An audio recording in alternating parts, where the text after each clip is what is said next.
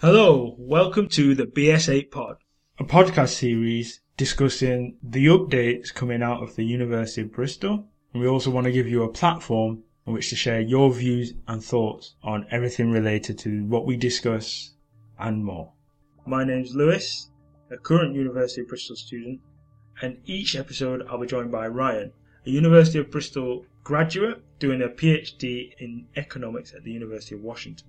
Now, the news topic for today's episode focuses on the NHS gaining 220 of the University of Bristol's fifth-year medics, as for the first time ever, they will graduate early and online, allowing them to work for the NHS to help combat this COVID-19 crisis that we find ourselves in.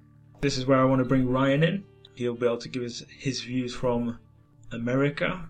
What do you think of this, the University of Bristol graduating these medics early? I think it's a great move. Yeah, definitely. Thanks for having me, Lewis. I've kind of been thinking about this over the last few weeks, and on the news we always see how the health services right now have lack of equipment with masks and beds, especially in the US and the UK. But up until recently, we hadn't heard much news about there potentially being a lack of doctors and nurses as well, especially, as you say, we're still moving up the curve and haven't hit the peak number of cases. So I think it's a really good idea to graduate these doctors a bit early, put them into the workforce, because I think, soon we might have a lack of medical staff.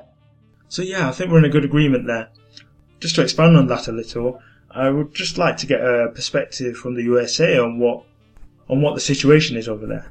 For example, over here, our NHS staff are being lauded as heroes. We do a clap every Thursday evening at 8 p.m.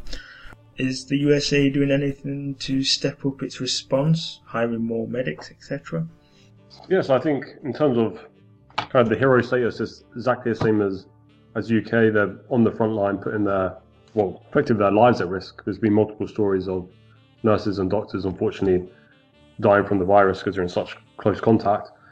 And in terms of trying to kind of step it up, I think at the moment, the US is not at capacity in terms of the use of their doctors and nurses, but they are expecting to be over capacity very soon. And I think one thing they're looking for, they're not going to graduate students early in the UK, but they are going to be asking doctors to come out of retirement to go and help in the workforce to try and increase the medical staff. So that's one thing they're doing. And also some doctors who are trained in dermatology and they're podiatrists. I think that's correct. These people aren't effectively on the front line as they say it, but they have some of the knowledge and skills. So I think over time they'll ask doctors in these specializations to go and work in, I guess, emergency rooms and help out. So I think those are some of the ways. And I think one interesting way I was reading about in the US as well, that in New York, which is like the hotspot right now in America, they're looking to kind of reduce the licensing laws and allow foreign doctors to come over to the US and then practice in New York, where they especially need help.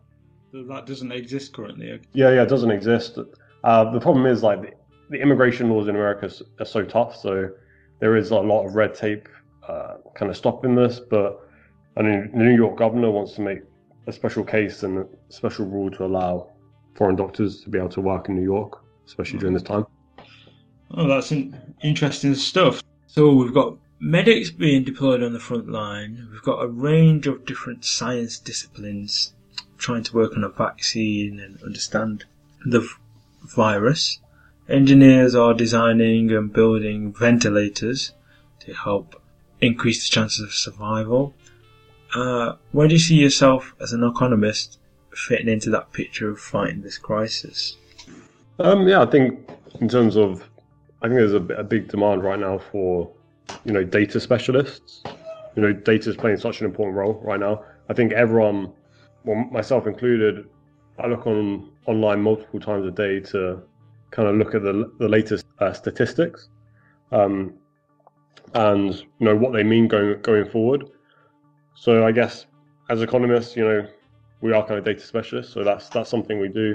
And then obviously this lockdown is having such a large impact on the economy. It's like the first time, it's just come to a standstill. So, lots of people are worried, financially and employment wise. So lots of research for economists to see how we can, possibly get out of this at the end, if there's, seeing some light at the end of the tunnel. So how can we recover from this? So now we're heading into week 3 of the lockdown here in the UK. What's the lockdown there in the US like? Well, I guess you're more stringent lockdown where you are. Where I am in Washington State, it's a little bit more relaxed, and we've been in lockdown for a bit longer than you guys. I think probably about one more week than you. Okay. We're around week 4 of lockdown, and it's just been extended our lockdown to April 30th. So got just under a month more. Yeah, another month. So, we haven't even got to a month here in the UK, but looking like it'll probably extend here as well. But yeah, you talked about the lockdown there. We've seen here that people have been, taking to Zoom and doing online fitness classes. People have been doing hobbies that they've been putting off for a while. People have been doing their gardens, being good weather in parts of England. So, what part of your lifestyle has been most affected, and how are you getting on? I think for me personally, I guess not being able to go to the gym. It's just good to get out and go to the gym, but like yourself, been looking online for fitness classes, and apart from that, as a PhD student, for economics anyway, you can really work anywhere remotely because you don't need to be in a laboratory to do certain stuff. Everything can be done from your computer. So I guess I'm lucky in that case. So the only thing that's changed is a bit of freedom to go out and about. I can certainly agree with that, mate.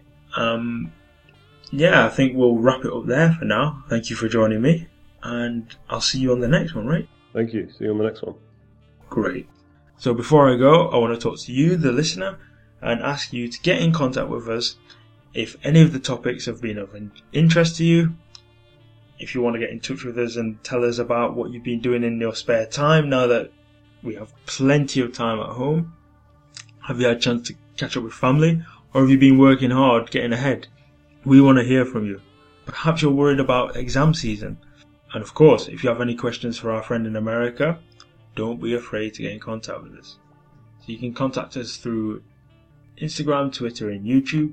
Our Twitter is MaturingC, as in maturing cheddar. And on Instagram we are called Maturing Cheddar. We have some other podcasts out. This is going to be a special series that aims to keep you, the University of Bristol, up to date with the goings on around the university and across the pond. Thanks for listening. Stay safe.